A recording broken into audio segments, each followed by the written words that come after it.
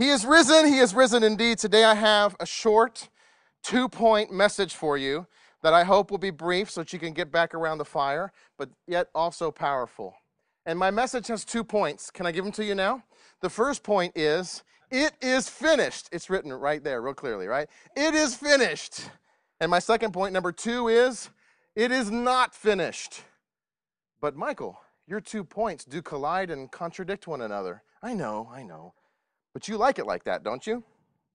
You do. You like the contradiction. In fact, you reflect it in your own life. Because when I preach the gospel, that is, when I preach the good news that we are saved by grace through faith in Christ alone, you don't necessarily fully agree with that. You say it, but then you live your life in such a way that says, but it's not alone. But there's more that I have to do. So you live your life saying, it is finished, and you act as if it is not. Am I right? And so today I'm going to make things easy for you. I'm going to agree with you. And I'm going to say, it is finished, point 1, and point 2, it is not finished. Are you ready? So the first thing I want to say, and I want to say it very clearly, very slowly, so that you hear it very clearly, and maybe very slowly, and that is, it is finished. Can you just simmer on that for a little bit? It is finished. That's good.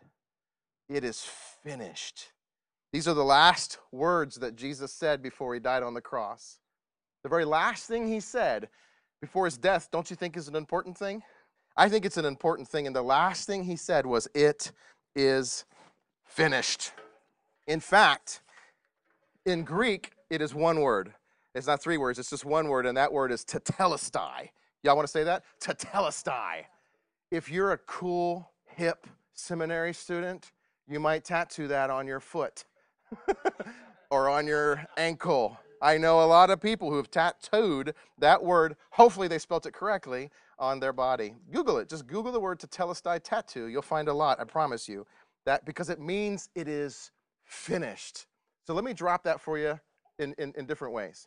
It is finished. What is it? It, of course, is our redemption, our salvation, our justification. God declared it in Genesis chapter 2 when he said that one day the woman's son will crush the head of the serpent. So one day God was going to reconcile us all back to the perfect way that it should be. And so when it says it means that. The redemption, all that the redemption entails is it. The second word, who can tell me what the second word is? Is. Thank you. Is. What does is mean? Is means is. Is means now. Is means is. Okay? I don't know how to say is any more than is. You remember, it's a present tense. No, it's not present. It's a perfect tense word, which means it's perfect. It means it was, it is, and it always will be. Remember when Jesus got in an argument with some people, and he says, don't you know that God said, I am the God of Abraham and the God of Jacob? Not I was, but I am. It's perfect. And so it is means now. It is finished for you now and tomorrow and yesterday, even if you sin tomorrow. Even if you sin today on Easter Sunday, but you won't, right? Because today's the holiest day of the year, you're not going to sin. But tomorrow, even when you sin, it is finished. Your redemption is finished. And the last word is finished, and I don't have to explain that to you. It means it's finished. It's done. It's over. You guys like sports? You play sports? When the game is over, it's over. You can't add anything to the score. You can't take anything away from the highlights. It's finished. It's history. It's recorded in the books. It's done, okay?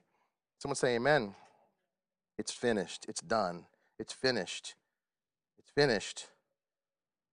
That word tetelestai, Charles Spurgeon says this one word would need all the other words that were ever spoken or ever can be spoken to explain it. It is altogether immeasurable. It is high. I cannot attain it. It is deep. I cannot fathom it. By the way, I put these quotes on the back of your bulletin because some of them are ancient and they're hard to understand unless you see it. So it is finished. Now, the first point that I want you to hear, and I don't want you to forget, is that it's finished. So that means that blood-bought children of God, listen to this, always live under a banner that reads Jesus' last words of, it is finished. Your life is lived underneath a banner that says it is finished. And I need you to grasp that and hang on to that and love it. It is finished. Can I read Ephesians 2 for you? It's on the back of your bulletin. It says, but God, being rich in mercy, because of the great love with which he loved us, even when we were dead in our sin, he made us alive together with Christ. By grace you have been saved. And he raised us up with him. We are resurrected with Jesus on this day. He raised us up with him and seated us with him in the heavenly places of Jesus Christ, so that in the coming ages he might show the immeasurable riches of his grace in kindness towards us in Christ Jesus. For by grace you have been saved through faith. And listen to this. This is not of your own doing. It is a gift of God. It's not a result of works, so that no one may boast. That's good news. Martin Luther, the early reformer, called this passive righteousness. Because if you notice inside of it, you don't do anything, do you? It's passive. So you just sit and receive. Jesus does everything and you do nothing. And then in the end, you get everything. You get the immeasurable riches of his grace. Did you see that? Someone say, amen, that's good. This is passive righteousness. Billy Graham's grandson, he wrote a book explaining the passive righteousness, and he said it like this: Jesus plus nothing equals everything. Jesus does everything, you do nothing, and we get everything. That's just good news. So it is finished. So let me say it again very clearly, because I need to beat this into your head and into mine, quite frankly. It is finished, which means it's over. The game is over. It's history. It's news. It's good news, and you can't add anything to it. The religion shop has closed and barred the doors forever. Jesus has put an end to religion. You know what religion is, right? Religion is this belief that you can do something to earn favor from God. Sacrifice a goat, sacrifice a dove, sacrifice your firstborn, whatever religion says. You do this, or in American evangelicalism, you don't do this, then God will love you.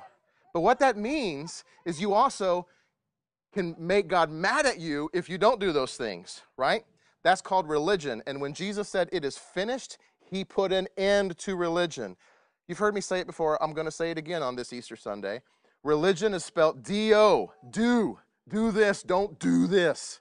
But the gospel, the free life that we've been given in Christ is spelled D-O-N-E. Someone tell me what that spells. Jesus said it is done. It is finished. That's my first point. Now, my second point seems to contradict, well, it actually does contradict my first point. And the second point is, it is not finished. But that contradiction is fitting and it's appropriate, and I need to speak to it because we all feel it and we live it in our own lives. But also, I should say this, there will always be dissuaders to everything I said in the first point. There will always be someone who gets uneasy in their chair, squirms a little bit, and starts quoting some passages of Scripture about you need to try harder and do better and be gooder, Mike. Those dissuaders have been around for centuries. The Apostle Paul fought against them. Galatians 5, all of Galatians 5 is Paul just throwing a left, a right, and a hook and an uppercut to those dissuaders. Martin Luther fought them, and they killed him. Charles Spurgeon fought them. That's why I love to read Charles Spurgeon. And the fight still goes on today. When someone preaches the good news of the gospel, there's always someone who wants to bring in the bad news that goes alongside of it for some reason. Those dissuaders may say something like, well, what about sanctification? What about holiness? What about trying harder to be better? Well, I'm going to be honest. Those are all in the Bible. And in fact, even the passage that I just read for you ends with that. Let me read it for you. I didn't read it for you earlier because it was not a part of my first point, but it is a part of my second point. So now let me read it. I'm going to pick up in the last verse that I read, verse 8 or 9. For it is by grace, in Ephesians 2, you have been saved through faith, and this is not from yourselves. It is the gift of God, not by works, so that no one can boast. For here comes the good stuff, work stuff, okay? For we are God's handiwork, created in Christ Jesus to do what? Someone tell me. Good works, which God, incidentally, prepared in advance for us to do. There you go. So you see it's there. There is this part about good works. So you see it's finished, but yet it's not finished. It, meaning our justification, our salvation, is finished, but it, meaning our work on this earth, your time on this earth, God's mission on this earth, is clearly not finished. If it were, we wouldn't be here. We have died with Christ, and we've been resurrected with Christ, and we have been created in Christ for the purpose of doing good works, which God prepared in advance for us to do. So let me repeat point one, because I never want you to forget point one. Your salvation, your justification is finished. There is nothing you can do to earn it more. There's nothing you can do to take it away. It is finished, complete, passive righteousness. But it is not finished, meaning our work on this earth, our time on this earth is not finished, and God's mission is not finished. Luther called this, by the way, active righteousness. You remember the first point was passive righteousness? We do nothing, he gives us everything. This point is active righteousness. It's about what we do. We were prepared in advance to do something, so we activate it. So let me put it to you this way. Passive righteousness is God's righteousness imputed to you and I, which makes us children of God and heirs of his inheritance. But active righteousness is God's righteousness, which gets poured out from us to the world so that they can experience God's righteousness and be saved. Do you understand that? A really intellectual way of saying that would say passive righteousness is coram Deo. That's Latin. Coram Deo means coram, in the presence of, Deo, God. So in the presence of God, you are made righteousness. It's given to you passively. And then the active righteousness is called coram mundo, in the presence of mankind, in the presence of men and women. So in the presence of God, you're already righteous. It's finished. But in the presence of mankind, we are sharing that righteousness with others. If you want to be really smart, you can say coram Deo, coram mundo. But can I just put it to you in modern day brother and sister English? English would be like this. God doesn't need your righteousness, but your neighbors do. God does not need your righteousness because it's filthy rags to him. He's already given you his. But your neighbor does need your righteousness. This changes everything for the Christian life. We live under the banner of it is finished. But we also know, but I have work to do. I have to love my neighbor. I have to give to my neighbor. Once we understand that we live under that banner of it is finished, we can do nothing else but turn towards our neighbor. If we don't turn towards our neighbor, then we're still turned towards ourselves, which means that we haven't recognized that it's finished. Does that make sense? If you don't recognize that it's finished, then you're going to focus on yourself, trying to be better, trying to be gooder, trying to be better than everyone else, at least in your neighborhood. But if once you realize, I don't need to do anything to make myself better, it's finished, then you just naturally say, well, then I'm going to share the righteousness with my neighbors, with my coworkers, with my friends. The Bible teaches this over and over and over again. But here's what I think. I think that when we hear the first message, which is, it is finished, we believe it. It's the good news of the gospel. And then when we hear all the other messages in Scripture that says, pray a lot, do better, put off sinfulness, put off malice, all those, we separate those two. And we say, this is good that Jesus did all this, but I still have this to do. So yes, I'm saved by grace through faith, but I'm also saved by trying harder. And that's the wrong way to think of it. What we should think of it is that they go together. Yes, it is finished, and now that you live under the banner of it is finished, you are now free to give your life to others because you don't need to impress God, and you really don't need to impress others. You just need to serve others and love others. Let me give you some proof. In Galatians 5, for instance, where Paul's preaching that we are free in Christ, he ends, after 4 chapters of preaching, he ends by saying, only one thing matters. If the Apostle Paul said to you, only one thing matters, don't you think you want to know what that one thing is? You want to know what that one thing is, right? Tell me you do. Okay. Here's what he says. Only one thing matters, faith working through love. Our faith alone, but it works itself out through love. And he goes on, for you were called to freedom, brothers and sisters. Only do not use your freedom as an opportunity for the flesh, which doesn't mean necessarily don't use your freedom as an opportunity to go do everything you want and party all you want for your flesh. It actually is more than that. Don't use your freedom as an opportunity to just serve yourself. Don't use your freedom as an opportunity to just glorify yourself and think of yourself. Rather, he goes on to say, Through love, serve one another. Because you're free to stop thinking about yourself. That's what he's really saying. And through love, you can start thinking about others. He goes on. This last verse will get you. For the whole law is fulfilled in one word, and you probably know what the one word is, which is actually 6 words. You shall love your neighbor as yourself.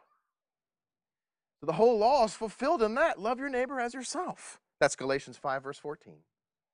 So let me say it one more time so that you don't forget it. I don't want you to miss it. Because everything that I need in Christ is finished. I am free to now love and serve you and give you everything that you need without needing you to repay me because I already have all my needs met in Christ. Do you see that? This is extremely important. What if the church lived like that? I can serve, I am free because I got everything. I live under a banner that says it is finished for me. It's done. The score is in and I win. And so now all I'm going to do is serve you and I don't need you to serve me back.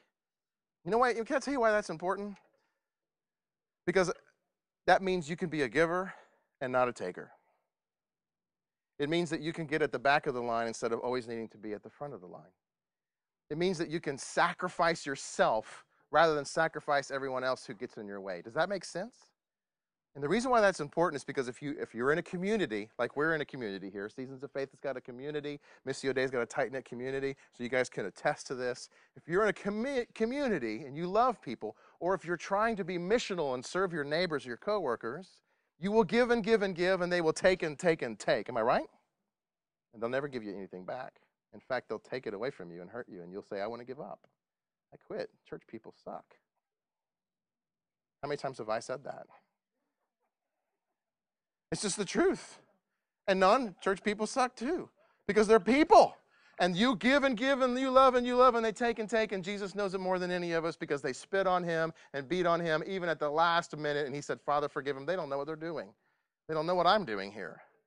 So if you live under a banner of it is finished, then you are free to give all of yourself to everyone else. Don't miss it. Passive righteousness is God's already saved you. It's yours. Active righteousness is you work to share the righteousness and the love with others. Martin Luther said it like this. Listen to this. It's kind of archaic, so follow with me. A Christian is a perfectly free Lord of all, subject to none. So a Christian is free from anyone. No one can tell a Christian what he needs to do or what he doesn't need to do. You can't wear blue jeans to church. You can't listen to rock and roll. No one can tell you that. You're free. You are subject to no one because of Christ. Yet, Luther says, a Christian is perfectly dutiful servant of all and subject to all. That's what Paul said, didn't he? Submit yourselves to one another out of reverence to Christ. Outdo one another in good works because we are subject to all those around us. Even the things that you have freedom to do, you shouldn't do if it hinders or causes your brother to stumble, right? So we're free to do whatever we want, but at the same time, we're subjected to our neighbors. So again, to wrap that up, God doesn't need our righteousness, but our neighbors do. Incidentally, that's a good reason to pursue righteousness. All the times you've asked me the question, what about righteousness? What about good works? What about doing good works? That's the reason why we do it. It's the reason why you should pray more. Not because you want to please God. God's already pleased. I mean, God was pleased with you even while you were yet in your sin. You don't pray to make God happy with you. You should read the Bible more. Not to make God happy with you. Because if God's love on you is conditioned by that, then who wants God? I don't. Because he doesn't want me. Because I'm not always so good at those things. The reason why we pray and study our Bible and go to church and take communion and try to be good and try not to be bad is not to please God, but to serve our neighbors. And if you are trying to do those things, here's the ironic thing. Those things are selfish. I need to read the Bible. I need to pray at 6 a.m. and if my children interrupt me, right? I need to be better than I need to be better than everyone else in my community group so that I can show them how good I am. I need to be able to teach the Bible. And those are great things, but if you do them and they end on yourself, then they're sin and they're wicked and you've missed the point. But we do those things. You pray and you get underneath that banner of it is finished to be reminded that you're praying under a banner that it is finished, that I'm a child of God, that I have free access to the throne of God. That's why you pray. And then being reminded that it is finished, you are now able to get up off your knees and go love your neighbor and serve your neighbor. We go to church to hear preachers preach. That's to remind you it is my goal as a preacher is to preach one message of 10,000 different ways. And that is, it is finished. It is done. It is the good news. Go live in freedom and love your neighbors and serve your neighbors. You don't go to church to hear your pastor say, you need to try harder and you need to do better because God's mad at you. And sing a Johnny Cash song, you know, one day God's going to cut you down. Tell that long-tongued liar. You know what I mean? It's good news. It's not bad news. He is risen, and it is finished, and we are risen with him to live our lives. I'll prove my point just to bring it home, and then I'll close. At the end of Galatians chapter 5 and 6, Paul tells us about the fruit of the Spirit and the works of the flesh. And the works of the flesh are selfish. They're all selfish. Lust. If you lust, it's not because you're living under a banner of freedom. It's because you're trying to find something. You're trying to get something from something else. Under the banner of it is finished, all that you need has been given to you in Christ. You don't need whatever that website has for you. But because you think you do, you're now selfish. I'm trying to get what I need over here as opposed to remembering and basking in the fact that I have it already in Christ. If you're angry and you're cutting people off on the road, it's because you forgot that it's finished. The score's already been settled. You don't have to cut that guy back off. Although I would if I were you. Right? When we live in sin, when we live in the flesh, it's because we have forgotten that it is finished. But if we remember that it is finished, if we remember that the score isn't dependent upon us, then we have gentleness and peace and kindness and self-control. You see how that works? They go together. The gospel is good news. And then being good people goes only after you fully grasp it is finished, which is why I spent so much time beating that dead horse. It is finished. Amen? So let me conclude by saying this. We are here this morning to celebrate the resurrection of Jesus Christ. He rose from the dead. And he is risen, but not only that, we also celebrate in order to be reminded that we have been risen too, that we live resurrected lives. And if you are in Christ, then you are a new creature, the Bible says, a new creation. The old has been gone, the selfish you is gone, and the new self has been resurrected with Christ. You are now living a resurrected life. It's a life under the banner of Jesus' last word, tetelestai. It is finished, and you are free. And with that freedom, you are freely able to give and to serve and to sacrifice and to engage in the mission of God, which I think you would agree is clearly not finished. Let's pray. Father in heaven, oh, how we need you. We need you daily to remind us that we are children of God. We are ambassadors of Christ. We are jars of clay, earthen vessels, filled with the righteousness of Christ that we can spill out to those around us. We pray, Lord, that we can be joyful Christians who are excited about the resurrection and the resurrected life that we live under the banner of it is finished, and that you would move us and motivate us and shake us to get out into the world on the mission, your mission, to work on our neighbors and our friends and our coworkers and love them and even love one another within the church, to seek to be more like Christ. We look forward to the day when we can celebrate Christ's resurrection in glory. Until that day, we're going to sing loud here, as loud as the trees will let us. And then we will eat, and we will thank you for it all. And we ask these things in Jesus' name. And everyone said,